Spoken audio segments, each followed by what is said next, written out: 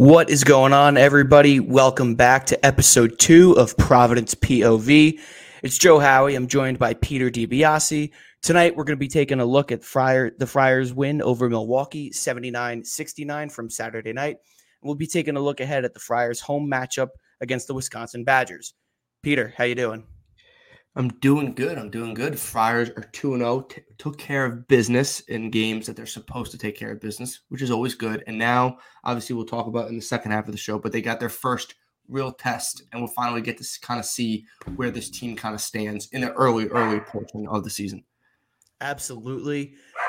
We talked about this off air before we recorded our first episode, saying that, you want to go into this Wisconsin matchup 2-0, right? Doesn't matter how you get there. It doesn't matter if it's pretty. Doesn't matter if it's ugly. You want 2 wins under your belt, especially even looking at this week holistically. You've got a gauntlet this weekend with the teams that you're going to face in Providence's MTE. But first and foremost, let's talk about this Milwaukee game. Peter, I know you were at the game. What were your initial reactions and takeaways being in the atmosphere at the AMP? Well, once again, it was another good atmosphere on ESPN right now, and they said they had it says 97% capacity. So obviously people showed out Saturday night, a good tip time, not too late, not too early. So that helped the crowd. But I thought the team overall was good. Look, I think that, I don't know if you saw this, Joe, but that John Rothstein tweet that morning or that afternoon talking about how Milwaukee's pretty good and all that kind of stuff, a tough matchup. Milwaukee was picked to finish second in the Horizon League. So when Rothstein tweeted that, like the whole spread started dropping a little, all that kind of stuff.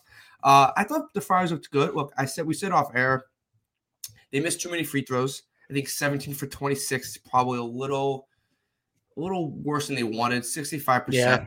I like getting to the line 26 times. But if you look at it, Milwaukee got to the line 23 times. They made 20 of those. So you kind of had that. That kept Milwaukee in the game. And look, we shot 39% from the field.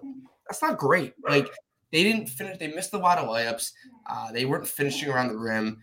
I thought they were a little sloppy at times, but they never felt like they weren't in control of the game. Like, Milwaukee made it to like a 7-point lead at one point, and you're still like, they're in control of the game, which is always a good thing to feel, even if we didn't probably play our quote-unquote A game.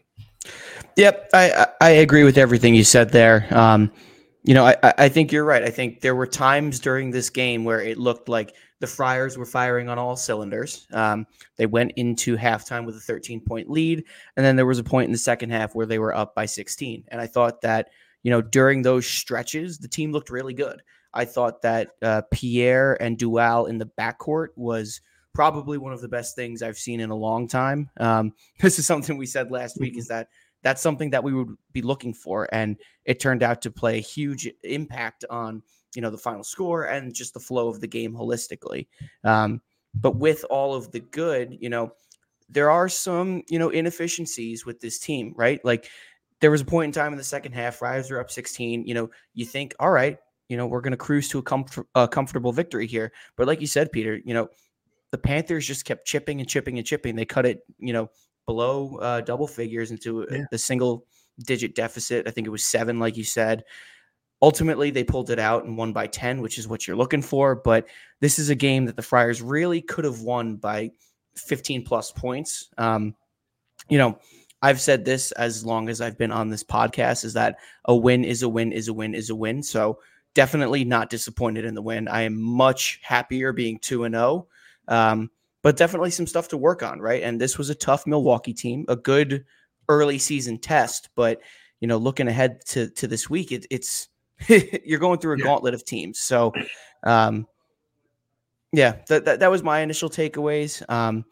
I think we should start by breaking down the backcourt. The title of this episode is Dual Threat. Obvious play there on Garway Dual's last name. I thought he and Jaden Pierre are like the top storyline of this game's matchup. I mean, playing together, they combined for half of the team's 18 assists. Peter, what did you think about the 2 young guards in the backcourt? Yeah, I think we talked about this last week, how Pierre's first half against Columbia wasn't great, right? A little sloppy, a little lazy, and all that kind of stuff. But in the second half, he kind of picked up. He kind of got back into his groove, played really well in the second half. I thought this game was more of that second half, Jaden Pierre. Right. He was, 16 points, 5 assists. and he had 3 turnovers. I think I said last week we want more of the 5 assists to 2 to 3 turnover ratio, and he did it. Like, he did it, and I think he was very good. He was very fluid with the ball. He didn't force any shots. He was 2 for 5 from 3, which I kind of like. 50% from the field. Made 4 free throws. I thought he was good. And then Garway Dual, like, we can talk about his offensive game because I thought he was really good offensively. 3 for 4 from 3. He had 14 points. How good is this kid defensively? Like, it's crazy. It's a Chris Dunn level defensively in his second game. Like, I don't think that's even a stretch. Like, if you go back and watch this game, guys, like, the defensive presence he has on the perimeter, down low. He blocked a shot from behind. He blocked a guy fading away. He's in guys' faces. He adds so much to the defensive end that even just what he gave on offense, which was great, which was 14 points, is just an added bonus to how good this kid is. Yeah. No, you're totally right. And this is, we're seeing the Garway duel that was advertised in the preseason, is that he's going to be good offensively. That's going to come. But defensively, he's long, he's athletic, he has a great ability to disrupt passes. I mean, he led the team with 3 steals on Saturday. This is the Garway duel that a lot of Friar fans were hoping for. And, obviously opening night, he tweaked his ankle a little bit, didn't get a ton of run. Saturday was awesome. I mean, just flat out awesome. He came in, provided an immediate impact off the bench, and earned playing time in the backcourt, right? Like, this is something we said last week, is that the backcourt is going to, there's going to be some competition for time between Dual, Pierre, Floyd, and Carter. And this weekend, Dual won, and deservingly so. Yeah, he was great on all facets of the game, and I thought he was good. I thought Pierre was good. It was nice to see. And look, I think defensively he's going to be a nightmare, and he's going to be hard to keep on the bench because when you get into, like, we talk about Big East play, when you get into Tuesday, right? Like, you get into Tuesday and Wisconsin's, I'm not going to get into Wisconsin yet, but they have AJ Storr coming to town, who's a really good guard. Like, he's a guy that Dual might have to guard, or Devin Carter. Like, him trying to keep Dual on the bench is going to be virtually impossible for Kim English, as long as Dual keeps the turnovers down, just because you kind of see that as when freshmen play a little bit. Yeah, absolutely. Just running through the stat sheet real quick here for Jaden Pierre and Garway Dual. The two of them combined for 30 of the team's 79 points and 9 of the team's 18 assists. And this Friars team scored 26 field goals on 18 assists. So more than half of the field goals that Providence scored, the ball touched the hands of Jaden Pierre or Garway Dual beforehand, and that is awesome. That is great. And should we talk about Bryce Hopkins? Because I feel like we kind of have to. I know you wanted to go there if I'm stepping on your toes, Joe, but I feel like we got to talk about Bryce Hopkins. I'll let you start because you had strong words is a tough statement. Not the correct statement, but you had some on Bryce Hopkins. I think everyone does when he shot 9 from the field and was over 5 from downtown. Like, that's we got to talk about that. No, you're totally right. Great transition here. It's funny because 2 games in a row now, you and I have started off the podcast and Bryce Hopkins wasn't the first name out of our mouth. And if you reset the clocks for about, maybe a little less than a year ago, you're looking at Bryce Hopkins as the highlight reel. And so far this season, I mean, let's put a disclaimer here. We are not at all bashing the kid. He is extremely talented. He's still averaging double figures. He leads the team in rebounds per game. This is by no means a bash, but he had an off night. And I think it's safe to say he's had 2 off games to start the season. And what Peter and I were talking about off air is that, the 3-point shooting just isn't coming to him at this point in time, right? That's not to say that it won't. That's not to say that it will. That's to say that as things stand after 2 games in the season, Bryce Hopkins is not shooting well from deep. And you can see the effect that the new style of play is taking on his shot selection. If Hopkins has the ball at the top, at the 3-point arc, top of the key, with an open lane to the cup or an open 3-pointer, he's shooting the 3. And Peter, like I said before we started recording, if it ain't broke, don't fix it, right? Like, Hopkins was a great player last year. He wasn't perfect, but he was great. And I understand that if he has NBA aspirations, he really has to work in that 3-point shot. That doesn't mean that should be the only thing that he focuses on, though, because I think what's going to start happening here is, teams are going to just start leaving him alone. I mean, eventually the shots will fall, but I would much rather, the Hopkins that's blowing by guys and taking them to the cup than the Hopkins that's settling for an open three when he's not shooting terrific from beyond the arc. Yeah, I'm not going to say he has like the Andre Jackson effect. You got, everyone from last year when you guarded Andre Jackson, like you guarded him in the paint, right? Like if he had the ball in the 3-point line, you guarded him in the paint. Bryce Hopkins is not going to get that treatment, and he's nowhere near that. But when you start showing defenses or showing other teams' coaching staffs that you struggle from three, it is going to change how they guard you. They're going to be a little off of you. They're going to not let you they're going to avoid you trying to blow by them into the lane, which Bryce Hopkins has been very good at. Look, so Joe, we put that stat out on the Twitter account. We put out the final score, and we put about 4 players' stat lines. Bryce Hopkins was not on. He was on the first night, but he was not on the second night. So this is a team that scored 79 points, and your quote-unquote best player wasn't on the stat sheet in the main stats, which is a good thing that you can win without him, but you were going to need him. He still had 8 rebounds, still had 10 points, 2 steals. The 3-point shooting is kind of where we have to go at, right? Like he was 2 for 9 from the field, but 5 of those 7 misses were from downtown, right? Like it's just, you cannot have that 3-point shooting. I think he kind of has to work in, then go out. You know what I mean? Like you start in, get a feel down low, start making some layups, get to the line. He did miss a couple free throws. 6 for 11 wasn't great. He wasn't great from the line. So he had an overall poor shooting performance. But if he gets to the line, makes some free throws, makes some layups, mid-range, and then kind of works his way back, I think that's what we're going to need. I think Bryce Hopkins, I'm okay with him taking open threes.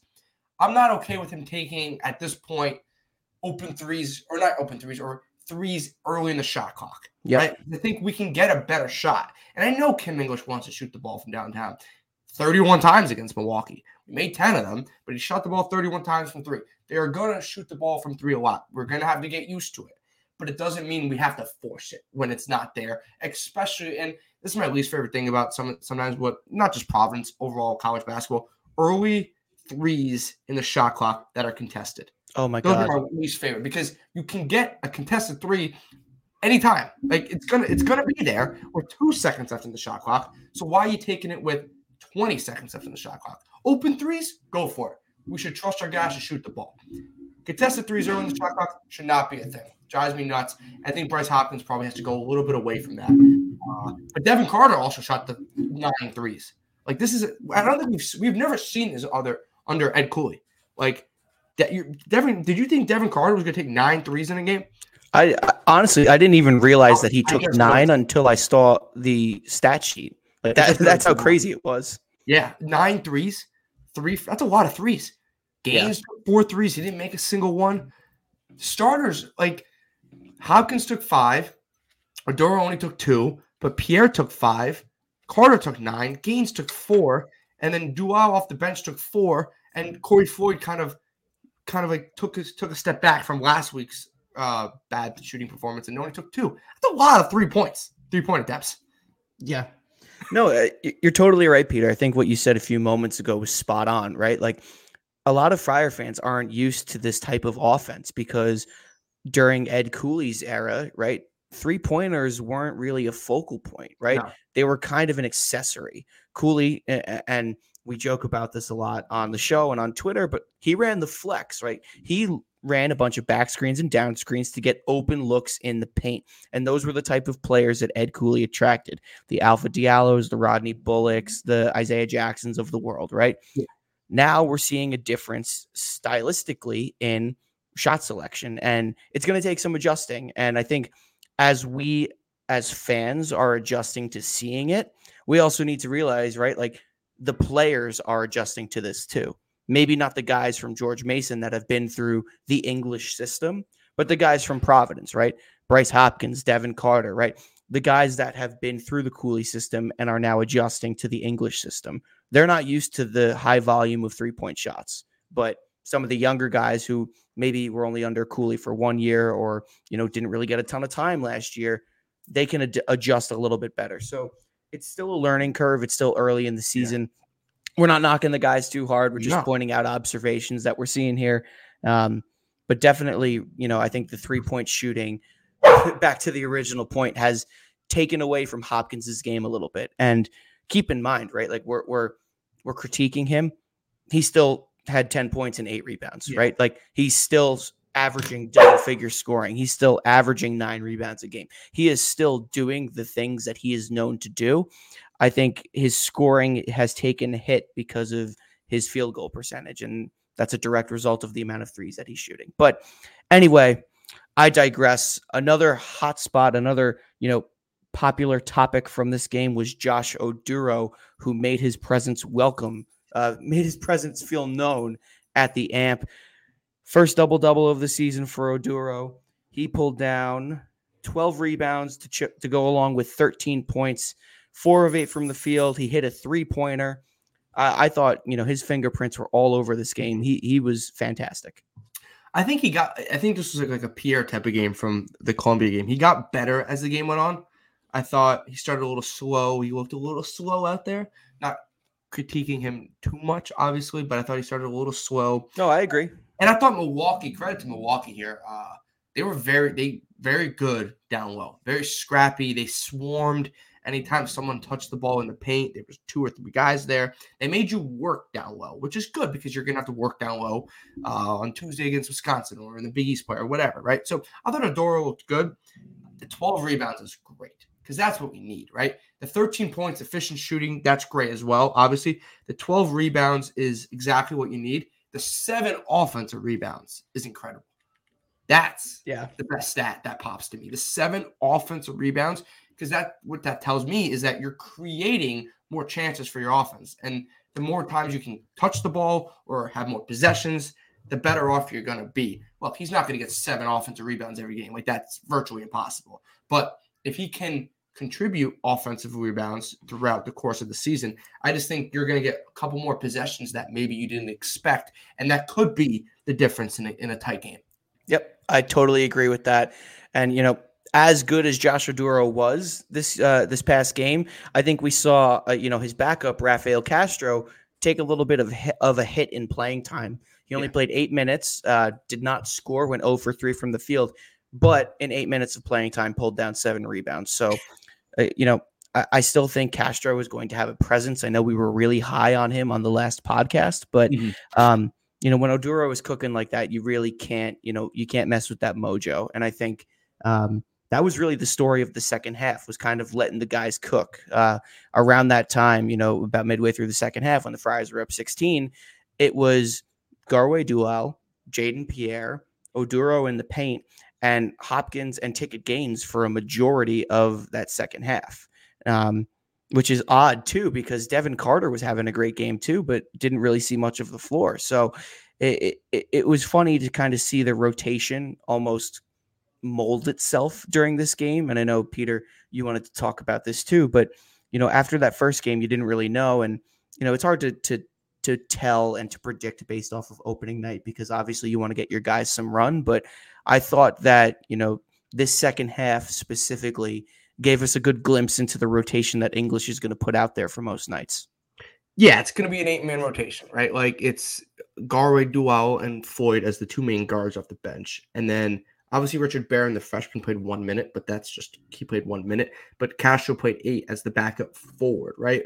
So I think because Dual can play, because he's lengthy and longer than most guards, it kind of gives you a little bit of flexibility. And you also have Ticket Gaines who can play multiple positions along with Bryce Hopkins, right?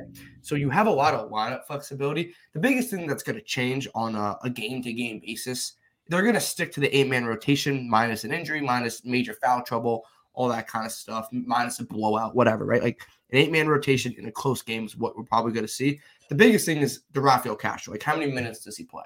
It's going to really be determined based on Josh Oduro, his foul trouble, how he's playing, the type of team we're playing. But I agree. I think we said off air, it looks like through 2 games, it's an 8-man rotation. Yeah, I agree. All right, we're coming around the halfway point here. I'm just going to run down the stat sheet here. The Friars had 5 players score in double figures, led by Pierre with 16. Carter and Oduro each had 13 apiece. Garway Dual had 14. Hopkins had 10. Oduro had 12 rebounds. Carter had 6. And Pierre and Carter each had 5 assists, while Garway Duell had 4. The Friars took this one 79-69. The Panthers were led in scoring by Mr. BJ Freeman. And I mean, he was fantastic. He had 33 points, 10 rebounds. I mean, as advertised, he was really good. Yeah.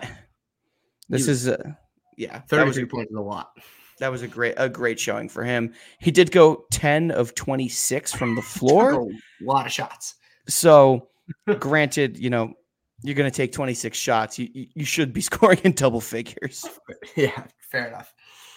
But all right, 2-0 going into tomorrow night. As we're recording this is Monday night. Going into tomorrow night's Gavitt tip-off matchup against the Wisconsin Badgers. We will get into that in a minute after a word from our foundation. I don't really know if it's a sponsor or not, but this podcast is brought to you by House Enterprise and in partnership with House of College Hoops. Head over to our site, house-enterprise.com, to get in on the action. You can toggle over to the blog tab on the website. That's where you'll find this podcast. That's where you'll find the writing pieces that myself and our other talented writers put out on the website. And if you toggle over to the merchandise tab, you can find the vintage Flex Hoops merchandise that will only be available on the store for another couple of weeks before we flip with the Providence POV logo. It's that time of year. Christmas shopping, holiday shopping has started. If you're looking for a gift for a loved one or a gift for yourself, get some podcast merchandise, wear it to the amp, wear it to MSG, wear it wherever you want. Support the show. It helps us a lot, and we really appreciate it. All right, Peter. As we are recording this, it's 7:43 on Monday, November 13th. The Gavitt tip-off games have officially started. Just before this, I was watching St. John's and Michigan. Neither team was playing a whole lot of defense at Madison Square Garden. I don't know what the score is now because I needed to turn the TV off to stop distracting myself. But nevertheless, Gavitt tip-off games are here. The Friars have drawn Wisconsin for the second time in 3 years, this time hosting the Badgers at home. Peter, what are your initial thoughts going into Tuesday's matchup? So Wisconsin, obviously, they won their first game against Arkansas State, right? Like, they blew them out. They took care of business, right? But then they had a tough second game, right? Like, the second game of the year against a top 10 opponent in the Tennessee Volunteers, a team that thinks they can make the Final Four, and they lose by 10. Right. So they were down 8.5. They played much better in the second half, but they ended up losing by 10. There's 3 players kind of on this team that I kind of want to pinpoint. Maybe, I guess 4 players, in my opinion. I like their starting lineup. I think their depth is not great.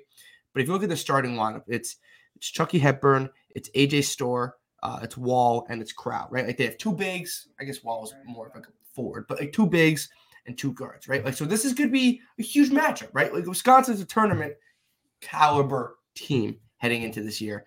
This is going to be kind of the Friars' it is their first real test of the season, which is, like we mentioned earlier, Joe, this week is not easy. Like, this is not an easy week for the Friars. You have Wisconsin, then you have Kansas State, and then you either have Miami or Georgia. An ACC team and an SEC team, right? And you got a Big 12 team on Friday. Like, this is a tough stretch for the Friars. When we're recording next Monday night, obviously we do one Thursday, but next Monday night, we'll have a lot more information on this team. Going into this game, it's going to be, they have 4 really good players. I think Wisconsin has 4 really good players. AJ Storr took 20 shots against Tennessee, but this Wisconsin team is veteran-led. Like, Crow, Wall, Hepburn. I think AJ Storr's a sophomore, but those 3 guys I mentioned before, Storr, are veteran guys that have been there. Like, this is not an easy matchup for the Friars, even if with Wisconsin coming off a loss. No, it is definitely not. And this is something I was thinking about today too. As I was doing some prep, is like, Wisconsin is 1-1, but that's not, a bad 1-1. No. Losing to a top 10 Tennessee team by 10 points is really, that's not something the NCAA Tournament Selection Committee is going to penalize you too harshly for come March. And like you said, Peter, there's a lot of consistency on this Wisconsin roster. And I think back to 2 seasons ago, right? Chucky Hepburn was on that team. Crowell was on that team. Mm-hmm. Wall was on that team. And those guys are major role players, right, on this team. So there's been consistency, right? Chucky Hepburn in Providence's 2021 matchup against the Badgers, he only had 5 points, but Wall had 16 points, right? And he returns too. Not to mention that a lot of guys on this Providence team played against AJ Storr last season when he was at St. John's. So in terms of foundation and consistency, this Wisconsin team comes with experience, right? 1-1 doesn't really mean much because they're going to be looking for a bounce back game, because as big of a game as it is for the Friars and as big of a test as it is for us, this could also be a get right game for Wisconsin, right? At this point in the season, I forget what the metrics say, but this is either I think a quad 2 opportunity or a quad 1 opportunity for Wisconsin, depending on where Providence sits right now. Mm-hmm. They're not taking this game lightly either. And if I'm Greg Gard, I remember losing at home when my star Brad Davison put up 20-something points to the eventual Sweet 16 Providence Friars. So a revenge game, if you will, for the Wisconsin Badgers. On the Providence side of things, I think it is a great, great, great opportunity. Like you said, Peter, this weekend has a full slate of power conference opponents that would look great on the resume. You don't want to go into that one after a bad performance against Wisconsin. Even if you lose, you want to play well. So I think the key for the Friars tomorrow night is in the backcourt. And I think it's going to start with guys like Garway Duel. I think it's going to start with Devin Carter, Corey Floyd, our more defensive backcourt players. And I think they're going to set the tone for the most of the evening. 100%. And if you look at Wisconsin, right, if you look at KenPom, and you can judge KenPom, whatever, it's a metric, you can use it, but they're 24 in KenPom, Wisconsin. So they're very high up. We're 58 in KenPom, to put that into perspective. And they lost to Tennessee, Wisconsin, who's 6 in KenPom, right? Like, that's not a bad loss. And Joe, you said that as well. You talked about on the guards. I think we talked about in our first episode how we're going to learn a lot about how the Friars play down low, right? Like, their depth at the big man position isn't great with guys that have played a lot of minutes. So you're talking about Wall, who's a 6'9" senior forward, right? So he's kind of like their 4-man, but like he's also 6'9", so that's tall for college. But then you also have Crowell, who's 7 feet. Like, we're going to know a lot about how Josh Aduro plays, how Bryce Hopkins can match up, how they use ticket gains. Like, this might be a ticket gains on power wall type of game. I don't know, but we're going to find out how the Friars can handle 2 dominant big men's. Tough because I don't know if Wall is considered a big man, but 2 front court players, I would say. Yeah, let's go with that. 2 front court players that we're going to see in the Big East come Big East time. So it's going to be a great test for the Friars. How do they guard Crowell and Wall throughout the night? It's not going to be easy. It's one of those tight. It's a tough test for Josh Aduro. Like, Josh Aduro, George Mason, you're great. Okay, now we're here, right? Now we're at a legit matchup where you're going to see if you can play at this type of level. Yeah, that is, Peter, that's a really great point. And I didn't even think of that, right? Come December, Providence is going to face front courts like this every single night. Yeah. Right? Like the Big East is loaded with front court guys this season. And you've got guys like Kalkbrenner, Donovan Klingon, right? Like, you've got some Soriano. I forgot about him too. You've got some nationally recognized big men in the Big East this season. This is a great early season test for Josh Oduro, right? He's also, let's keep in mind, he's coming off of a preseason injury. He didn't have a great opening night, and he really started heating up on Saturday. This is a great get-right game for him too, right? So I said it was a get-right game for Wisconsin a few minutes ago. It's also a get-right game for Oduro, right? Mm-hmm. Soft opening night, powerful second game, get right, stay right for Oduro. And I think we talked about him earlier in our post-game recap of the Milwaukee game, but Rafael Castro could see the floor here. He has the size advantage in terms of length and height over Oduro. And if it gets to that point where Wisconsin's 7-footer is just, having his way, Castro could be brought in for some protection close to the rim. So I think that's a great point, Peter, about the front court defense for the Friars. I wasn't even thinking that. I was thinking, get them at the guards, but their guards are good too. Like, Storr and Chucky Hepburn are good. Like, Wisconsin's a good team. I think we've kind of come full, not saying we didn't think they were a good team, but how we're breaking them down. We're like, this is a good team. This feels like when you have 2 good guards and 2 front court players, you feel like a tournament team. Like Wisconsin feels Yeah. like a tournament team. Look, the Big Ten's a gauntlet. Wisconsin has a couple other non-conference games that are tough. We'll see on Tuesday how they fare. But this team on paper feels like Wisconsin feels like a tournament team. So come March, when the selection committee is making their decision, they might not penalize us for a home loss against Wisconsin, and they're not, because if Wisconsin gets to where we think they are, we won't be penalized. But this is a resume win that I feel like over the last couple of years, the Friars haven't had a lot of non-conference resume wins. Like, it's just been, you kind of get not gifted resume wins in the Big East, but because the Big East is so strong, you take care of business in the Big East, you're fine with resume with wins. I feel like this is the week where we can get a couple wins where we're like, oh, we can add that to the resume. Wisconsin's one of those games where I feel like when we look back in March, if you win, it's going to pop up on your screen as a good win. Yeah. No, I think you're right, Peter. And I think last season, any opportunity that the Friars had for a resume win was really kind of squandered, right? You lose to Miami by 10 at Mohegan Sun. Then you follow that up by choking on your 13-point lead to St. Louis, and you lose that game. You travel down to Texas, and you lose to TCU by double figures on their home court. The season before that, the Friars beat Wisconsin on the road and then beat Texas Tech at home. So they're a pair of quality, power conference resume wins, but you're totally right. Providence has a very, I don't know what to call it, attractive early season opportunity for a resume building win here. And then not to get too far ahead here, but the opportunity to follow that up with some more wins this weekend. But the first step is you got to take care of business tomorrow night. And even if the Friars don't get the win, I'm going to be looking for the little things, right? How well did they compete? How much, what was the shot selection? Turnovers, some of the small things that I think have kept the Friars from really busting the doors open on our first two opponents. I want to see how the adjustments that have been made since Saturday and see how they're implemented tomorrow night. No, 100%. And I feel like free throws, making easy shots around the rim are kind of going to be key, because I think it's going to be one of those type of games where it's kind of back and forth. And you know what? You're home. The crowd kind of gives you that little bit of edge. Hopefully, I'm assuming it's going to be packed. It's a Tuesday night against Wisconsin. It's a big-time match. It was packed against Milwaukee. So I'm assuming it's going to be packed against Wisconsin. So, and not a too early tip time where people are still in work. You can kind of get there in time. But it's a great test. You want these games to be early tests to kind of see where this team is. And if you look at the whole non-conference schedule as a whole, there's not a single game on it where you don't think they can win.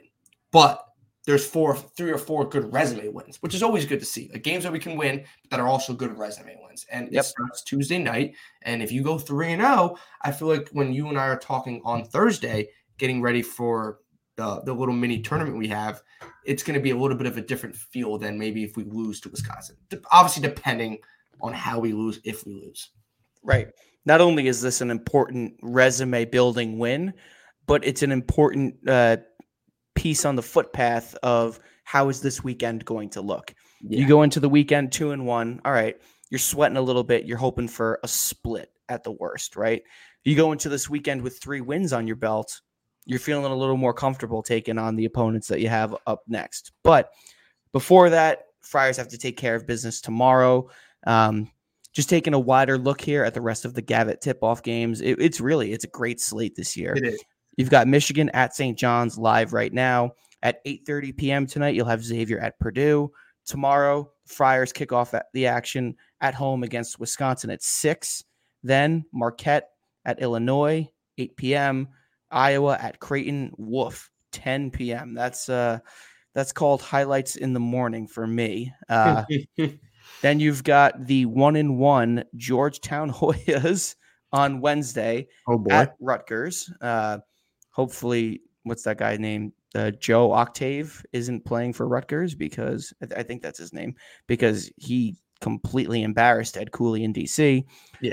Then you've got Butler at 18th ranked Michigan State and Maryland at Villanova. That's going to be an interesting one. That is going to be a huge test for this Wildcats team that's been very highly regarded so far. Let's see how Kyle Neptune does against Maryland. and they're in a dogfight right now. It's 7:56 Eastern time right now. They're down 2 at Penn right now. Oh, I didn't even know they were playing right now. 32. It's on ESPN Plus. So right now it's 7:56. Everyone on Monday night. So everyone's just like, oh, they won. Well, we're recording on Monday night at 7:56. I timestamped it. 32-30 Penn at the half. I was checking the score. They were down to like 6 or 7. I think Nova's offense kind of picked up towards the end of the half, but it looks like from their box score, they kind of struggled shooting in that first half. And it's at Penn. So we'll see. Let's see how obviously that game concludes. But it's 32-30 at the half, Penn. Very interesting. All right, Peter. Closing thoughts, anything about Milwaukee, anything about Wisconsin? What do you got? Friars took care of business in Milwaukee on Saturday, so we can, I think, close the door on that. I'm excited for Tuesday night. I said 7 o'clock. It's actually at 6, so thank you, Joe, for giving the people You got it. I'm actually going to the game, so if I showed up at 7, that would have been an issue. But thank you for giving the people the correct time. I'll be at the game on Tuesday, so I'm excited to see. I'm excited. I feel like that's my word. I'm excited to see how the Friars look against a legit team. Yeah, I'd say I share that sentiment, right? If they don't win, I won't be devastated. Yeah. It's really, for me, it's how they play. If they play with grit and hustle and they do all of the right things, but at the end of the day, Wisconsin just turns out to be a better team, I can hang my cap on that. You know what I mean? If we lose because of turnovers or poor shot selection, then I'll be upset. But anyway, tomorrow night, Friars take on Wisconsin at 6 p.m. at the AMP. Follow along at Providence POV, wherever you listen to your podcast, to hear Peter and I break down the Friars. We'll be back to you on Thursday, actually more so Friday, because we'll be recording Thursday. But we'll be back to you later this week, breaking down the Wisconsin game and looking ahead at the MTE that Providence is playing in this weekend. For Peter DiBiase, this is Joe Howie. Thank you. And as always, go Friars. Go Friars.